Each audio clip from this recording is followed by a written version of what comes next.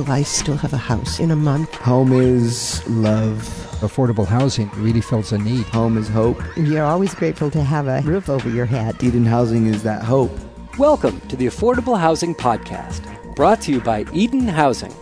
In June 2016, the Alameda County Board of Supervisors placed Measure A1, a general obligation bond, on the ballot to increase affordable housing. They had three laudable goals: to help those struggling with the cost of housing, to help the homeless find long-term solutions, and to help people become homeowners. Hi, I'm Joanne Green, and on this episode of the Affordable Housing Podcast, brought to you by Eden Housing, I'm in conversation with Alameda County Supervisor Wilma Chan, who was a major force in getting Measure A1 passed. Ms. Chan represents District 3, which includes the cities of Alameda, San Leandro, and Oakland's Chinatown, Fruitvale, and San Antonio neighborhoods, plus the unincorporated communities of San Lorenzo, Hayward Acres, and part of Ashland. Since taking office in 2011, Supervisor Chan has helped to save San Leandro Hospital, declared a new war on poverty, and launched the All In to End Hunger 2020 campaign. She served in the California State Assembly from 2000 to 2006, where she became the first woman and Asian American to be majority leader. Her accomplishments could fill this entire podcast. Supervisor Chan, it's an honor to welcome you to the Affordable Housing Podcast. Thank you. Tell us a bit about the genesis of Measure A1.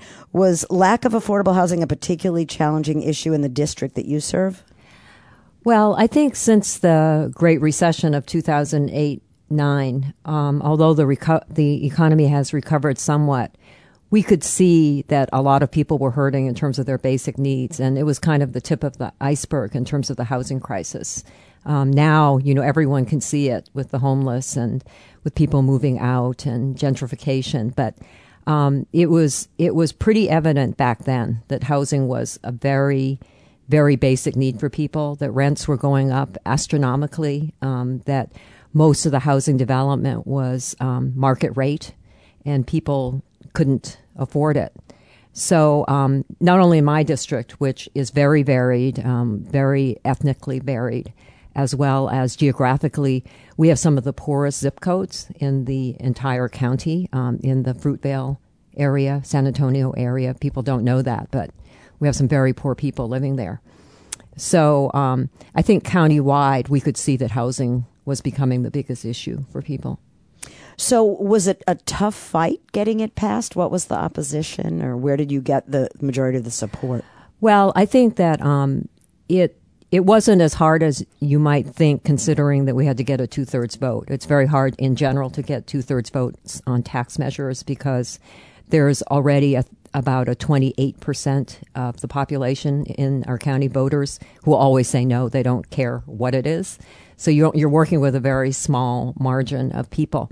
But because we had a great coalition with Eden Housing, other nonprofits, with labor, with grassroots activists, there was a lot of energy to do this. So in that sense, people came together. People worked very cooperatively on the policy because we had to decide how we were going to divide up the money, what were the key elements of it, and then wage a very vigorous campaign that cost, well over $1 million. I wouldn't say it was extremely hard. I think it was very inspiring because people came together very well. Great. So it's an example for future measures. Absolutely. I think when you pick something that really speaks to the heart of people's needs and you work cooperatively and people put aside their own differences, you can pass these measures. Can you give us a high-level, very sort of top-level explanation of what it is? Okay. The measure was a $580 million bond, and it funded a large degree of new rental units in Alameda County. That's what most of it went for. It was divided by city and by regions. But it also had some prevention measures because we didn't just want to provide housing. We want to stop people from becoming homeless. So it also had a homeowners component to it that helped people who might lose their homes because, say, their roof is falling in and they couldn't afford to fix it. So low interest, no interest loans. And it also had a first-time home buyers component. So it was quite comprehensive, but the majority of the money was spent on new rental units. How has the implementation been going? It's been going quite well, a little bit slower than we would have hoped, because it's been a few years now, and government doesn't always work the fastest that we'd like it to. Not to mention construction. Yes, that too. There's been a lot of competition for construction the last couple of years. You can just look out my window here and see this. But in terms of the base allocation for the regional money, it's creating 803 units for homeless, 640 units for those at 20% of the area median income, which is very, very low. What is the area median income? It's a measure used by the federal government to measure funding for housing. And 20%, I believe, is around 18,000, something like that. Something in that neighborhood. It's pretty low. I mean, especially for this area. Can you even eat? No, I mean, if we use the federal poverty level in general and the federal guidelines, nobody here could really afford to live here.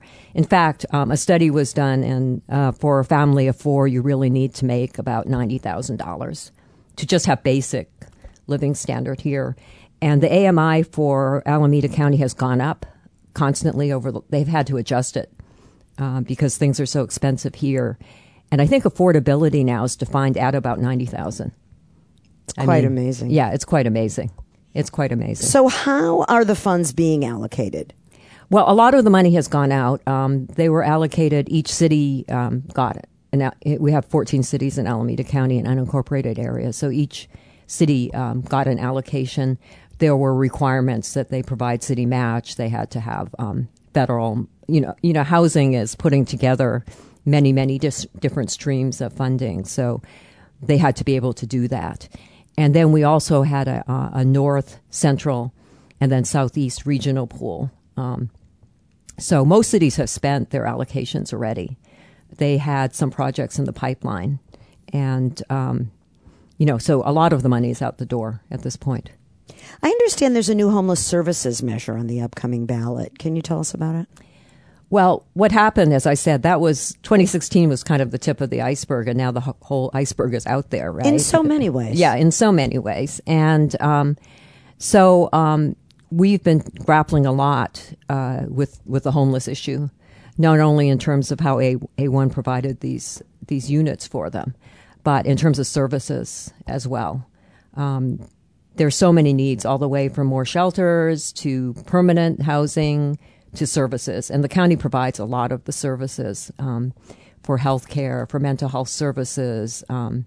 So the measure that's going to be on the November ballot this year is going to increase housing services, connect people to services, prevent more homeless, and provide more interim housing.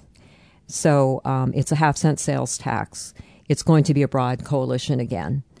But, what we found is there's just not enough money in our general funds to pay for these type of services. And homeless people really, we want them to become housed. And there's no way to pay for it unless we do a ballot measure.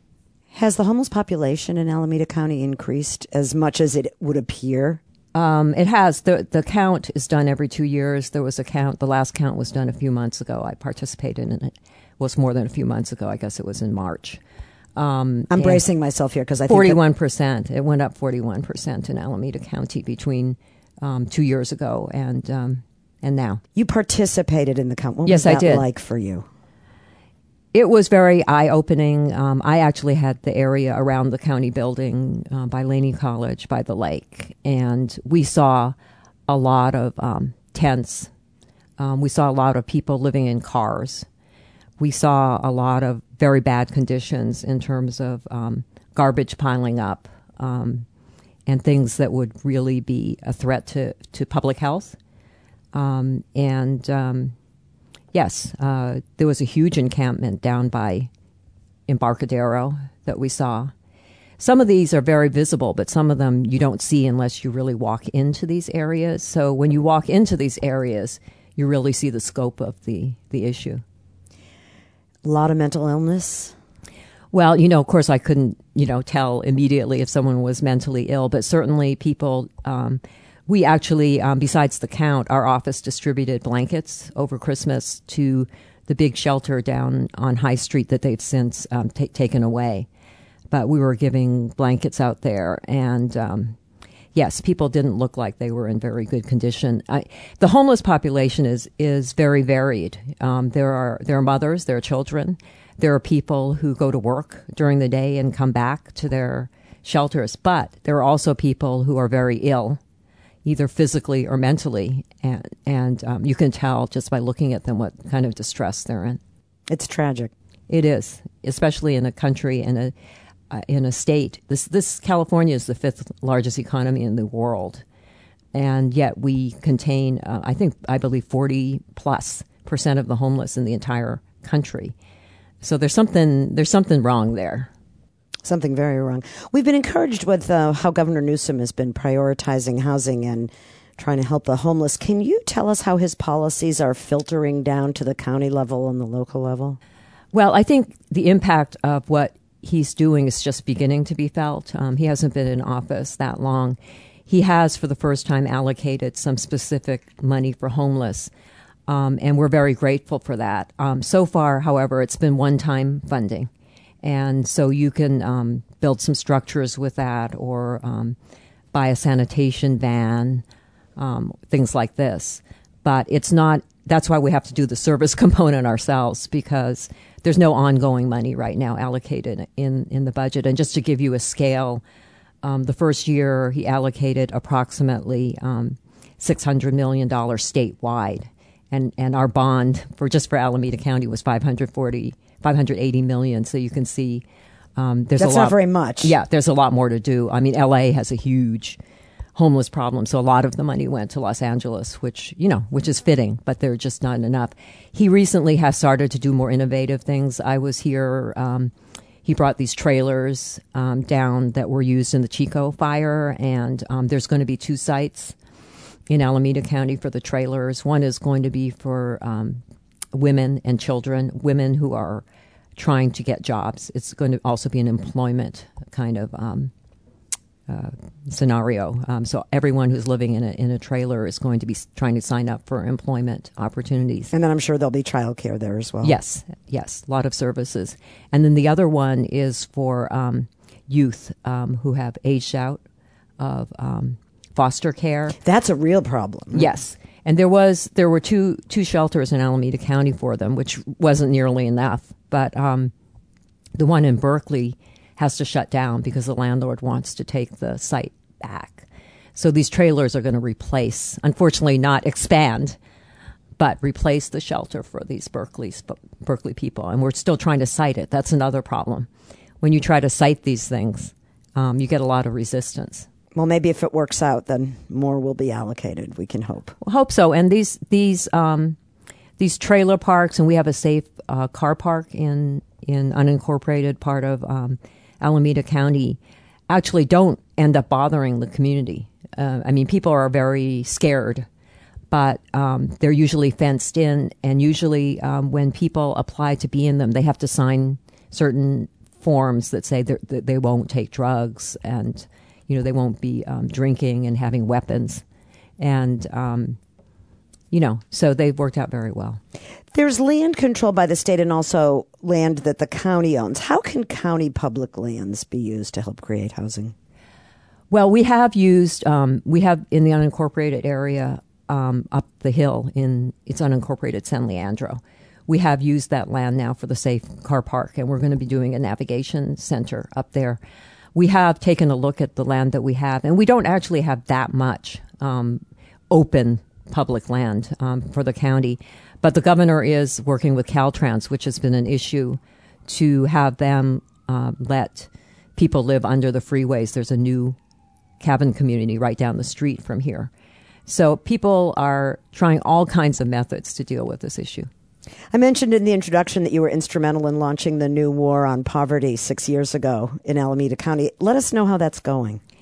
Well, it's going quite well, though, in the overall scale of things, we certainly haven't ended poverty. Darn. Yeah. Yeah. I founded it 50 years after President Johnson had started his war on poverty, because we haven't really made that much progress. But we're doing a lot of good work around jobs, particularly around food and hunger. And we have a sustainable organization now in the county, All In, that's going to continue to do this work. Great. Supervisor Chen, your insights have been really helpful today. What final message would you like to deliver to our listeners? No matter what's happening, either at a state or federal level, local action is very powerful. I think the alliance with Eden and others has been very positive, has had a very positive impact on people that live in our county. So I would say really look for those alliances, look for people who want to help fund projects, and we can get a lot done. I'm very hopeful about local action. On behalf of everyone at Eden Housing, thanks for your long decades of public service. Alameda County Supervisor Wilma Chan, thanks for joining us today. You're welcome. It was a pleasure. To hear more episodes of the Affordable Housing Podcast, please visit us at edenhousing.org.